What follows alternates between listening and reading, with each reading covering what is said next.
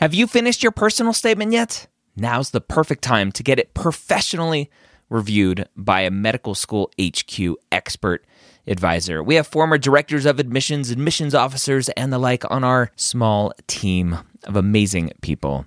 They have the inside knowledge from reading thousands and thousands and thousands, tens, if not 100,000 personal statements, going through the process and setting up the process for their whole committee. They know exactly what medical schools look for and the common red flags that can get your entire application thrown out.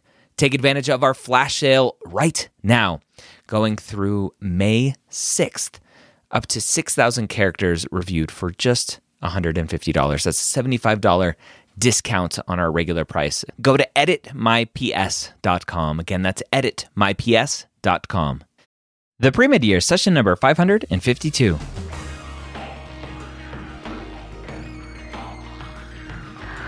Hello, and welcome to the Pre-Med Years, where we believe that collaboration, not competition, is key to your success. I'm your host, Dr. Ryan Gray, and in this podcast, we share with you stories, encouragement, and information that you need to know to help guide you on your path to becoming a physician. Welcome to the Pre-Med Years. Thank you so much for joining me today. I have a great couple of guests today, a duo from CAP Year. Before we jump into that, though, I want to talk about the MCAT Minutes brought to you by Blueprint MCAT. Did you know? MCAT registration is open for 2024, at least the first half of 2024. Typically opens in October every year. And that means you should go register. If you're planning on applying in 2024, you should be taking the MCAT early 2024 to get that score in. Go to blueprintmcat.com. Sign up for a free account, use their free study planner tool, and take a look at what a March MCAT date may look like for you with your study schedule. Can you fit it in? Do you need to push back to April, maybe May? Lots of students ask, when's the latest I can take it? I'm comfortable with end of June, but you need to get your application in as well. So there's lots of things to juggle. Go to blueprintmcat.com today. Sign up for that free account. Use their study planner tool to see what that study schedule may look like. Again, that's blueprintmcat.com. All right, today we're jumping in and saying hello to Dr. Deborah Gutman and RT Arnold from capyear.co. Dr. Deb Gutman and RT Arnold, welcome to the Pre-Med Years. Thank you for joining me. Great to be here. Very excited to be here.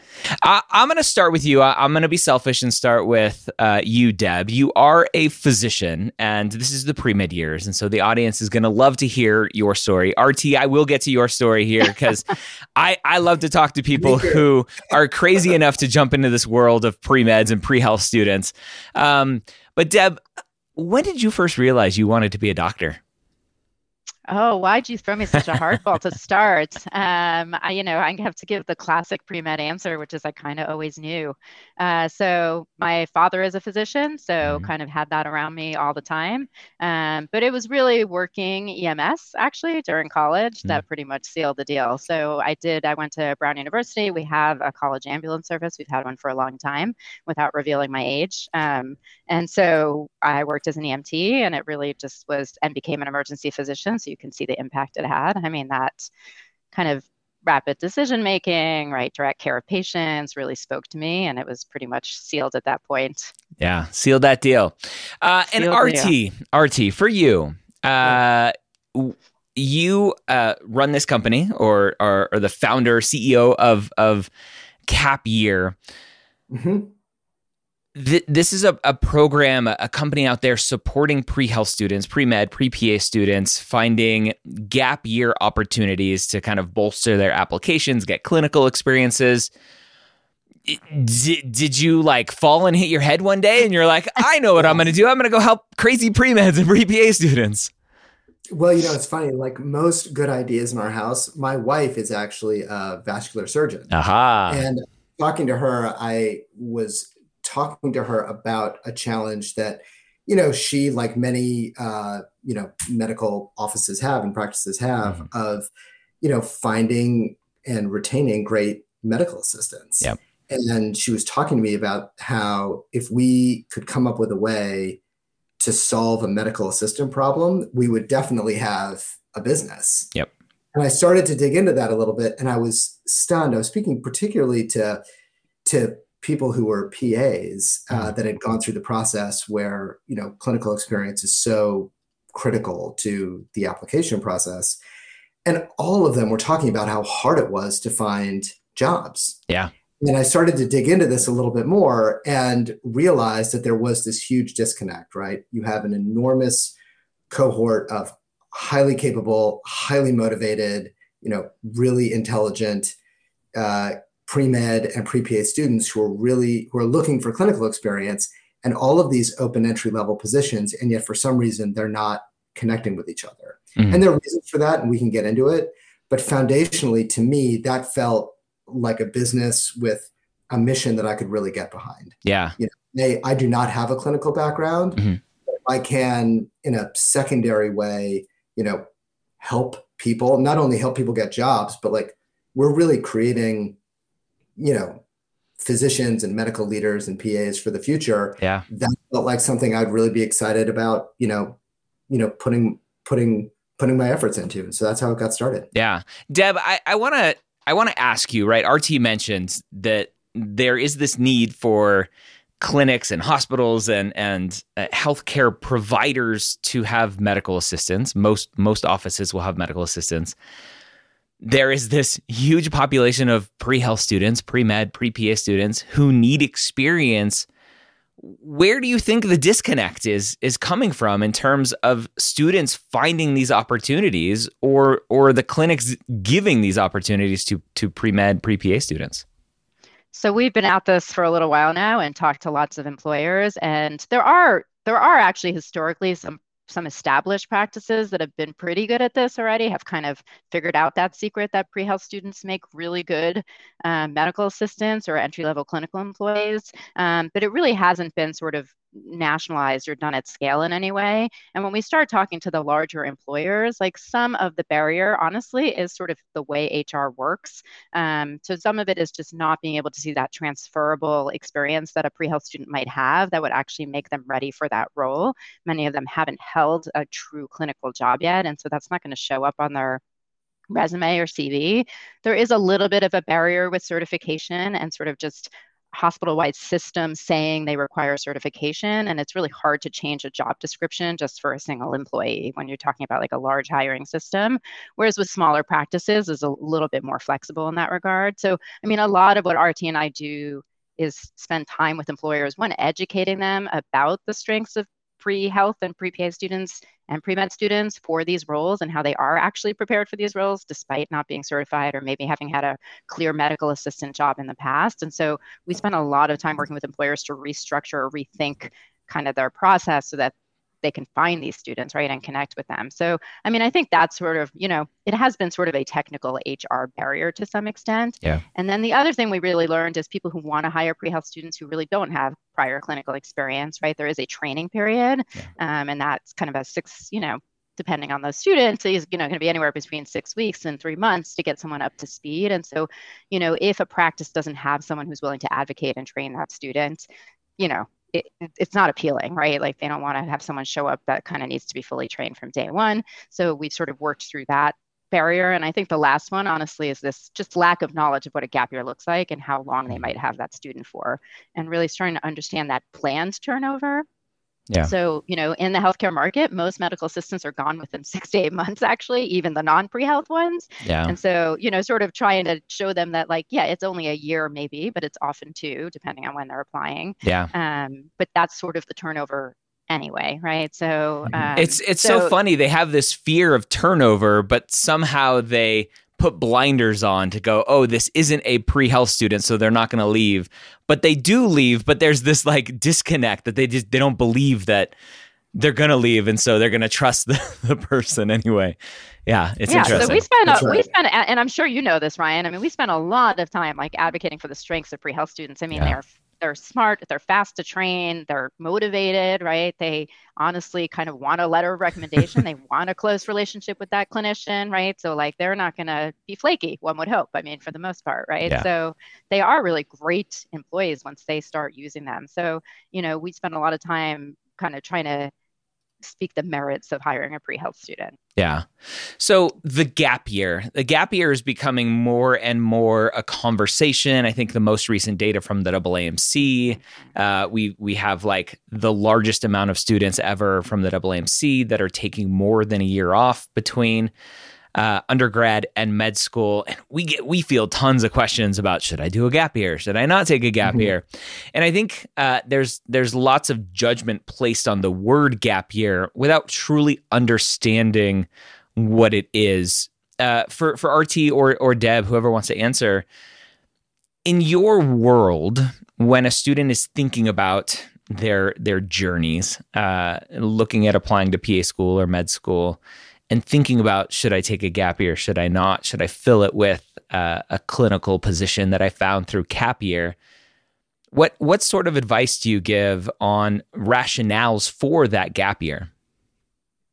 I could probably take that one. So sort of, with my pre-health advisor hat on, I think a gap year is not required. I think that's a common question, right? Is it sort of like this unspoken mandatory thing now? And I don't think that is the case. I think you can still go straight through to med school. I think a few things happened. Students wanted to slow things down. So there's more and more kind of requirements placed on pre-health students in terms of what they need to do before they apply, especially pre-PA, where the average number of clinical hours is up above 2,000 now. And so trying to smush in all of that in 4 years has become increasingly difficult, and wanting to kind of take the time and give attention to each piece, the MCAT, the prereqs, your clinical experience, is sort of what tipped the scales into lots of people taking gap years. I have to admit, I took a gap year before it was even called a gap year. And honestly, did I It's just called playing hooky back in the day. It was. And did I get my parents saying to me, "Oh my God, if you don't go straight through, you're never going to go"? Absolutely. Yep. Yes, that was the messaging I got. And honestly, I only did it because I wanted to slow things down. It wasn't even, I had all the pieces in place, but I was like, I've been in school for, 15 years by then? I just want to not be in school for a year, right? So there is a lot of that. But then there is also the sort of the COVID effect, as I'm sure you know, Ryan, where people couldn't get experiences. So I think that just totally tipped the scales, right? It just got harder and harder to get in a clinical setting unless you were an employee, right? So that's sort of where these paid clinical jobs started taking front and center, where now you probably get this question all the time, do I need to be a scribe? Do I need to be a medical assistant? And I think the answer is you don't need to. It is a great opportunity, right? But there are other ways to get clinical experience, even volunteering, right? So, and then of course there's the cohort who need to improve their grades or who haven't finished their prerequisites, and that's a whole different piece. And then there's students who just want to pursue something else, pharma, consulting, right? Just haven't quite made up their mind. And I think those are all fair game. And as you know, medicine has changed substantially over the last 10 years in terms of the team, in terms of, whether you're an independent employee or you're working for a hospital, or, kind of lots of pieces of the puzzle have changed. And I think it's really important to explore that and be 100% sure before you commit yourself to $200,000 to $300,000 of debt, and kind of go forward with med school or PA school. Yeah. So RT, as we were talking, again, there are a lot of pre-health students out there that are looking for these jobs. You have the clinics, the physicians, providers looking for help. How can a student who is potentially looking for these positions, whether they go through Cap Year or they're on just some job board somewhere, or they hear through the grapevines that an office is hiring somebody, how can they make sure that their resume, their application, their whatever it is, their professionalism is up to par to get an interview and hopefully land one of those jobs? Yeah, I think we've talked about some of the concerns already that employers have, and it's sort of keeping those in mind as you then think about structuring your job application. So when they're thinking about pre-health students, oftentimes they're imagining, 6 to 12 months. They're imagining, no experience. They're not going to be around. And, Deb mentioned, how much training and how much time do I want to put into someone that doesn't have a lot of experience if I think they're only going to be around for 6 months? So I think there are a few things, outside of just kind of the core experience on the resume that can really help. So one, I see a lot of resumes where people that do either have a certificate that they've earned or they've gotten clinical experience one way or another, they're not really highlighting it in their resumes. They're kind of making their resumes all chronological. Yeah. And it's, 3/4 of the way down the page, they mention that they're a certified medical assistant, or got a CNA or something like that, which is really, it's like burying the lead, right? Yeah. So that I would definitely recommend, whether it's in, cover notes can be very effective if as a tool to sort of highlight and say any training that you have, that's going to set you apart. I think timing is a big deal, right? Because the training risk is really only in association with how long people think they're going to be around. Mm-hmm. So, if you are maybe on a 12-year, most employers for full-time jobs really want to, like a year seems to be kind of a natural cutoff for most employers. Yeah. But there are a lot of people who are applying, pre-health students who are applying for jobs that just know because of their application cycle that they are 18 to 24 months away from actually attending school. Yeah. That's a really important fact to convey. Mm-hmm. Because if the employer does have this perception that, all right, this is not 9 to 12 months, this is 18 to 24 months, they're just going to see your application differently. They're going to think differently about investing in your training. So those are a couple of small things to definitely make sure that whether it's in a cover note or you're highlighting it in a blurb on your resume, to do in addition to just your own experience. Yeah. I hear from a lot of students who say, I found a job, but they require 2-year commitment. And because of school, I only have 12 or I only have 18. Neither of you are lawyers that I know of. What's the legality of a student going, I'm going to take that job anyway and just quit when I quit? I mean, most employment contracts are at will, right? I mean, there are some programs, like structured programs, maybe sort of like, AmeriCorps based or where you're not just getting a job, you're actually signing up to a program. Now that may be a little different, mm-hmm. but typically if it's just a job, I mean, almost all employment is at will. Yeah. So you can leave and honestly, they can fire you. They can fire you for any reason. Yeah. I mean, they're not committed to you for 2 years either. I think what they're really looking for is kind of that level of commitment. Mm-hmm. And, a lot of people may say 2 years. I have to say our experience really has been 12 months is kind of the minimum, right? Yeah. That's really, and employers want to hear longer, but, I think a year is pretty standard. Yeah. And Ryan, I bet you're saying, because I hear this question too, if they ask for 2, can I don't want to use the word lie, but maybe stretch the truth and say, maybe I'll be around for 2 years. And, my 2 cents is if you do that, like you just have to think of your kind of fellow pre-health students, right? Yep. Like you don't want to go burning bridges for the people behind you, right? And, if you start saying, yes, I can do 2 years and quitting after 1, like, that job's going to stop hiring pre-health students, right? So just think of your peers and the people behind you and, try to at least be honest in your intentions. Whether you leave in a year or not is a different story, but, I wouldn't say if it's impossible. Yeah. So when a student is looking at their timeline and they're going, okay, I'm not going to be that traditional student. I'm not going to apply at the end of my junior year to start med school a month or 2 or 3 after I graduate from undergrad. And they're looking at their application, they're looking at their resume going, oh yeah, I'm a little bit weak here in clinical experiences.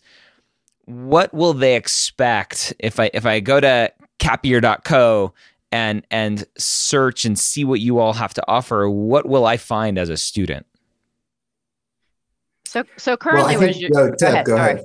Yeah, currently what you're going to find is, one, you'll find a lot of educational content. So we're certainly trying to put out pre-health content for free on gap year planning, thinking about clinical jobs, how to prepare for a clinical job. But then primarily you're going to find our job board, which is going to have what we deem to be appropriate clinical entry-level work for pre-health or pre-PA students.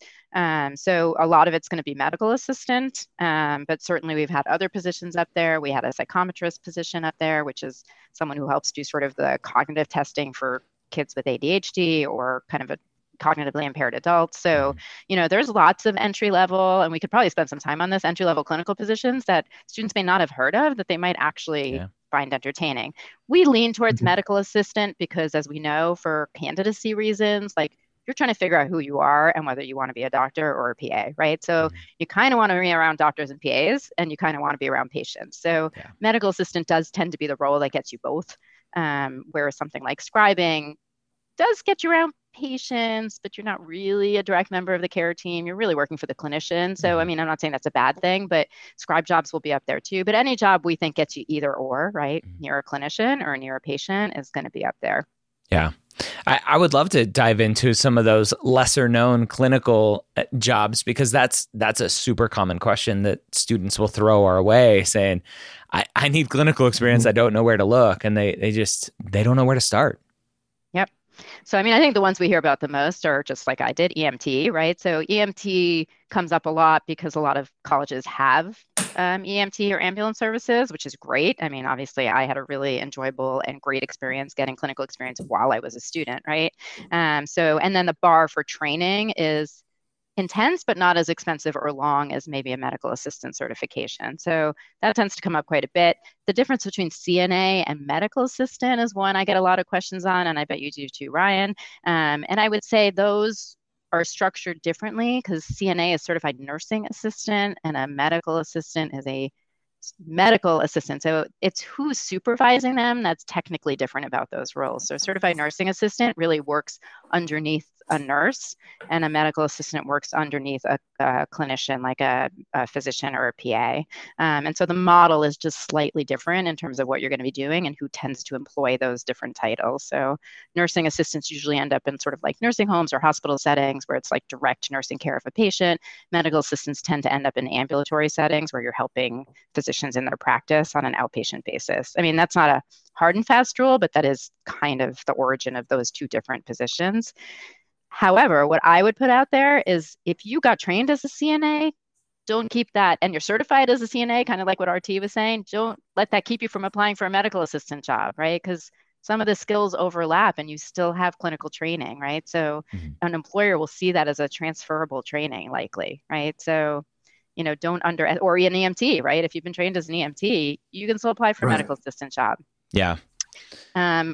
So, and then the only thing I'd other say, like we were just speaking to the University of Maryland Health System. They have jobs doing community health workers. That's sort of an up and coming position. That's sort of been interesting as an entry level position where you are really helping students. This is I'm having role issues. You are helping patients access resources in the community to help them meet their healthcare goals. So, hooking them up with nutrition services or helping them work through their appointments or making sure they have their follow-up appointments. And those are kind of great positions for like learning about the social determinants of health and all that kind of other stuff that goes on outside the healthcare system. So that's kind of another one that I think is becoming more popular and is very entry level and doesn't require any certification. Yeah. What is something that just makes it very easy for a student to not get a job? RT. That is a great question. I think fundamentally, most pre-health students, if we take that in general, right, don't have a lot of experience, and it is whether it's valid or just a historical habit. A lot of employers are looking when they get a resume. They're like, okay, well, what is their experience? That's like one of the first questions. And do they have the experience or the skills that are relevant for this position? And so many pre-health students don't have a lot of experience because they've been in college and taking classes, and just everyone understands that. I think what they're really presenting is a word that actually, Ryan, you used earlier, which is professionalism. Mm-hmm. What we do hear a lot of employers talk about is, I hire medical assistants who have the skills, but they don't necessarily have the professionalism, the way they treat patients, the way they talk to patients, turnover, showing up late, just not being engaged. They're treating it as a job. Yeah. And I think if you are a pre-health student without experience, you have to convey how excited you are about the opportunity and how professional you're going to be, because you're really kind of trading on the professionalism element of graduating from college and aspiring to bigger things in medicine. Mm-hmm. And I do see people make the mistake that they don't kind of lead by conveying that professionalism. Yeah. So, and when does that start, RT? So I think, a lot of interviews now, a lot of initial interviews right now are taking place on Zoom. Yeah. And so people will take, candidates will take those Zoom interviews much more casually than they will if they were going in person. So they'll take them from a car, they'll take them from a phone, they won't be dressed appropriately. And all of a sudden now you've got 2 strikes or maybe 3, because you don't really have a lot of experience and you're not conveying professionalism. So this isn't a Dr. Seuss book, right? I'll take the call in a box. I'll take the call with a fox. Yeah. It's like, it is, have a good background, be set up, dress for an interview, and, do a little research beforehand about what the position is. The more the interviewer or the hiring manager believes that you see that the candidate sees it as a great opportunity and not just a job, that's an important distinction, and it's a totally different level of energy and mindset. Yeah. That's going to be key. When you're treating it like a job, you're not going to get very far. Yeah. Deb, I would love to follow up on that, right? You're a physician. I'm a physician. No disrespect to you, RT, but you're not the physician. So I want to go to Deb here, right? I think there are a lot of physicians who will say that being a physician is more than a job. But I'm seeing more and more younger generations going, that's a bunch of BS. That's indoctrinating you into this culture of you're going to work your butt off for little pay during residency. And there's a big pushback on this kind of identity of being a physician as a calling, as more than a job. And RT is saying here, like, you got to treat being a medical assistant as more than a job. What do you think about when you hear that? I still think medicine is a calling, right? I think if you ask any physician, like, why did you choose medicine? Like, we all did feel some sort of ambiguous thing we can't put our finger on besides, the cliche, we like science and we like helping people, right? So, I do think it does call for more than just showing up for your shift and then going home, right? You are managing people's, not to be dramatic, but life and death, right? So you have to have more in it than like, I just need my paycheck. So I think that's never going away. I think what people are struggling with is how healthcare is structured now, right? Where the majority of physicians are employees, right? Which is a very different model than, for example, when my father, who's a physician, he worked for himself, right? With a private practice. So there's less and less of that going on. So, I think that's where a lot of, that noise is coming from. And so how to manage it being a profession where you have some independence and it's a calling and you're going to make some sacrifices with an employer is kind of where the trick is. So, I respect the future generation for thinking about it. And I think that's part of why you should get a job in the healthcare workforce. You should see what's going on, right? Yep. And there's talk of physicians unionizing, which there's been mumblings of that for a very, very long time. But good for them for thinking about how to empower themselves to set boundaries.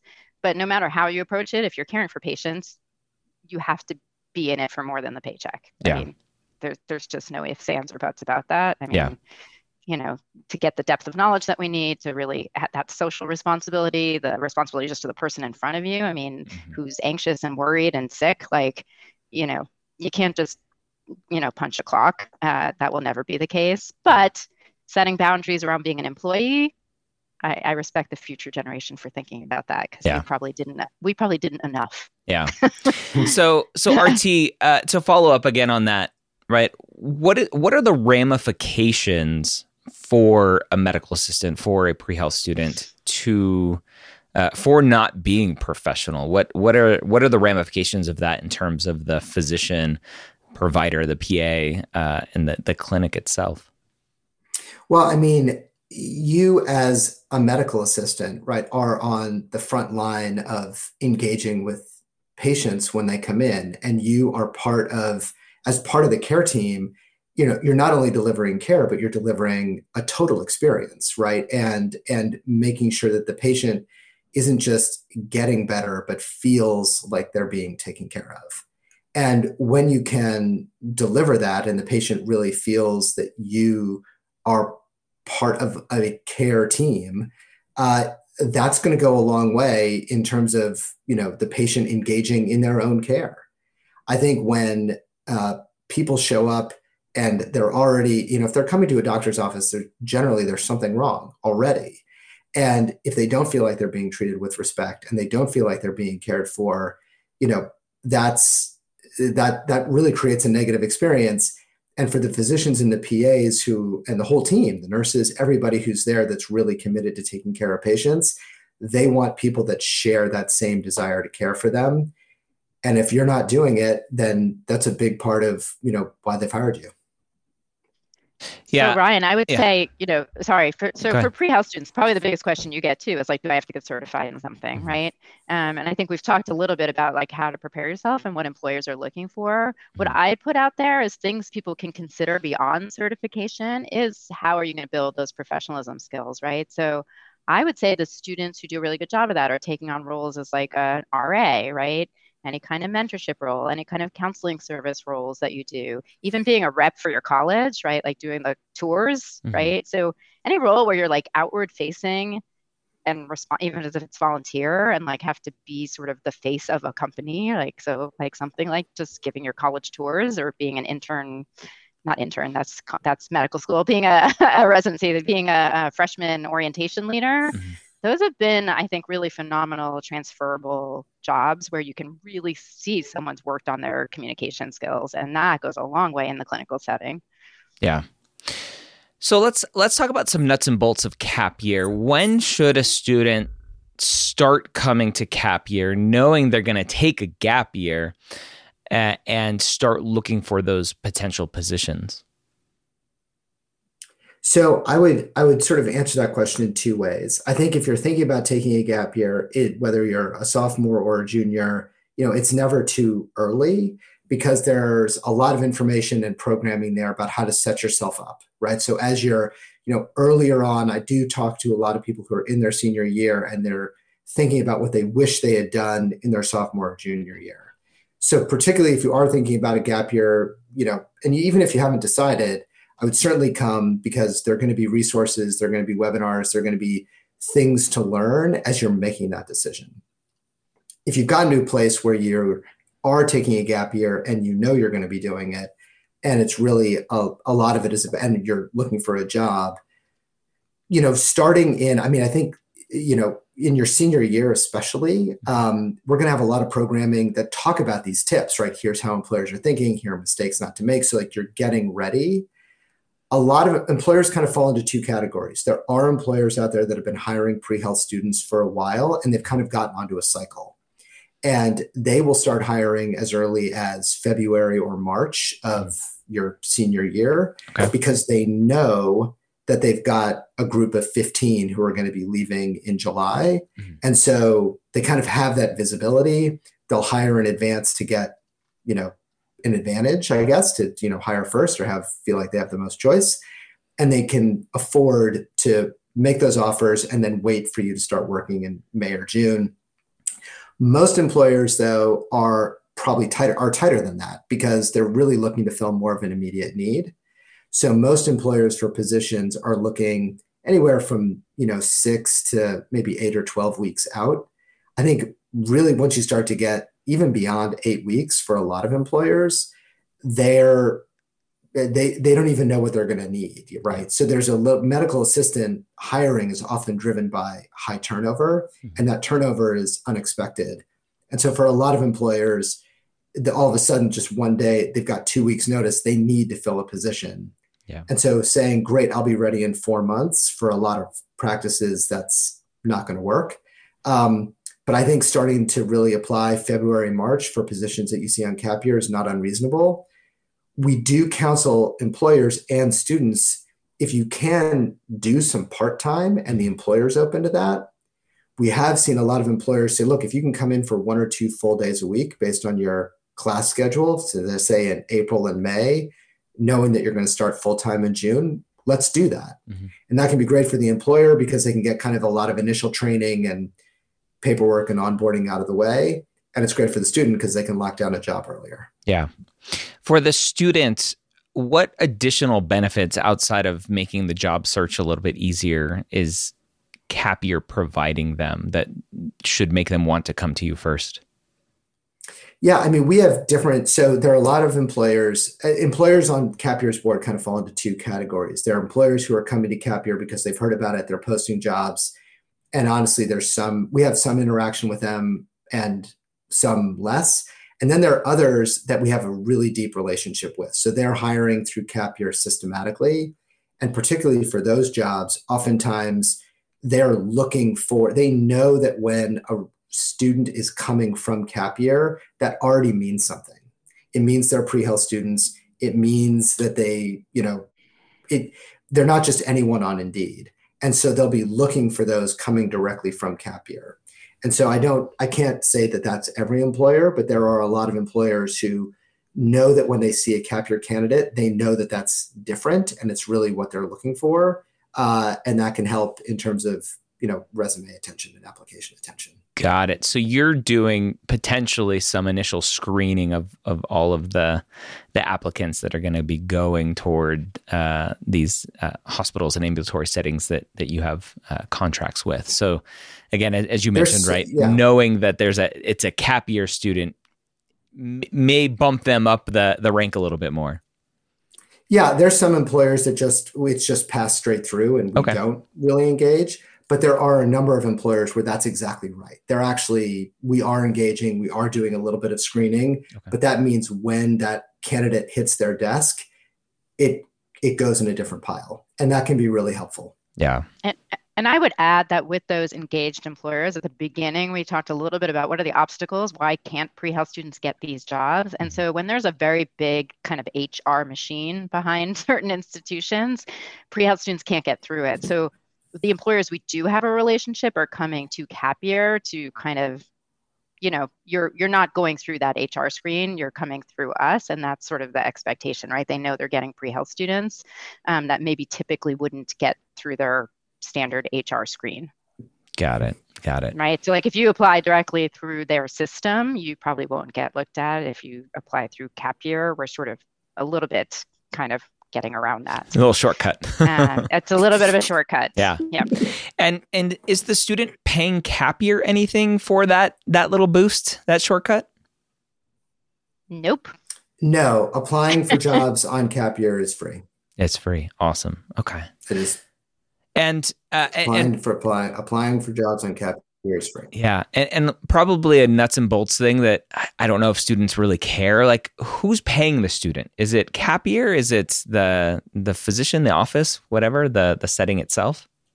No, I think that's a reasonable question. Also, because it speaks to like what benefits you're going to get and how you're treated as an employee. So we are, you're not hired by Capyear. We are not doing the hiring. We are literally presenting or kind of want to be a marketplace for students to come to for their gap year to find opportunities. We do not hire you. The employer will ultimately hire you, and you'll have to go through their hiring process, which is probably a good thing because then you get all of the benefits and good things that come with some of these employers. Yeah. So Deb, I want to wrap up here as the physician, as someone who interacts as an advisor with lots of pre-med students. For the student listening to this who's struggling on their journey, trying to figure out all of this crazy stuff that they need to be doing, getting gap year jobs and improving their MCAT score and improving their GPA, whatever it is they're doing. You have any words of encouragement for them to keep going on this crazy journey they're on? I mean, everybody's journey is different. Isn't that the truth, right? And I think there isn't any one right way. You probably spend your day saying this too, right? There is no right answer, right? They can ask you, do I need clinical experience? Should I be a scribe? It really should be about what's driving you and what's your passion, which I know sounds so Pollyanna-ish, but like people do lots of interesting things that aren't the prescribed pre-med thing to do and still go to med school and become physicians, right? So I do in my heart think if you pursue what you're interested in and you really are interested in medicine, you will be doing the right things to improve your candidacy to become, a physician or a PA. So, it's a very corny, like just follow your interests and hopefully it will sort itself out, right? Most people's route is not linear, right? It's going to look more like a squiggly line, and that's I think not said enough or normalized enough. I think a lot of people think it's always a straight line, and it really, for the most part, isn't for most people. Yeah. Awesome. Well, RT, Deb, thank you so much for coming on. RT, for the students, where can they go to find out more? www.capier.co. We have no That's M. it. And John's No like M. Capier.co. Yeah. Capier.co. No M. No M. All right. Well, thank you so much for coming on the Pre-Med Years and sharing all of that wisdom with our audience. Thanks, Ryan. That was We fun. appreciate it. Thanks for the opportunity. All right. There you have it. Again, Dr. Deborah Gutman and RT Arnold from Capier.co. Go check out Capier.co and see what kind of experiences, some clinical experiences you can have to improve your application. See if there's anything local to you that would work. And based on your experiences, based on your certifications, based on your interests, go see what they have in your area. Go check them out again, Capier.co. And don't forget to check out our sponsor, BlueprintMCAT.com, and sign up for that free account today. Have a great week. We'll see you next time here on the Pre-Med Years.